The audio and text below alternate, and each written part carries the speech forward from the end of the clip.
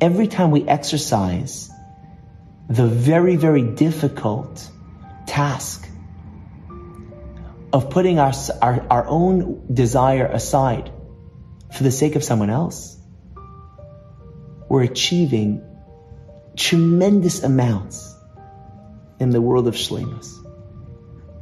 We're growing leaps and bounds towards our own self-perfection.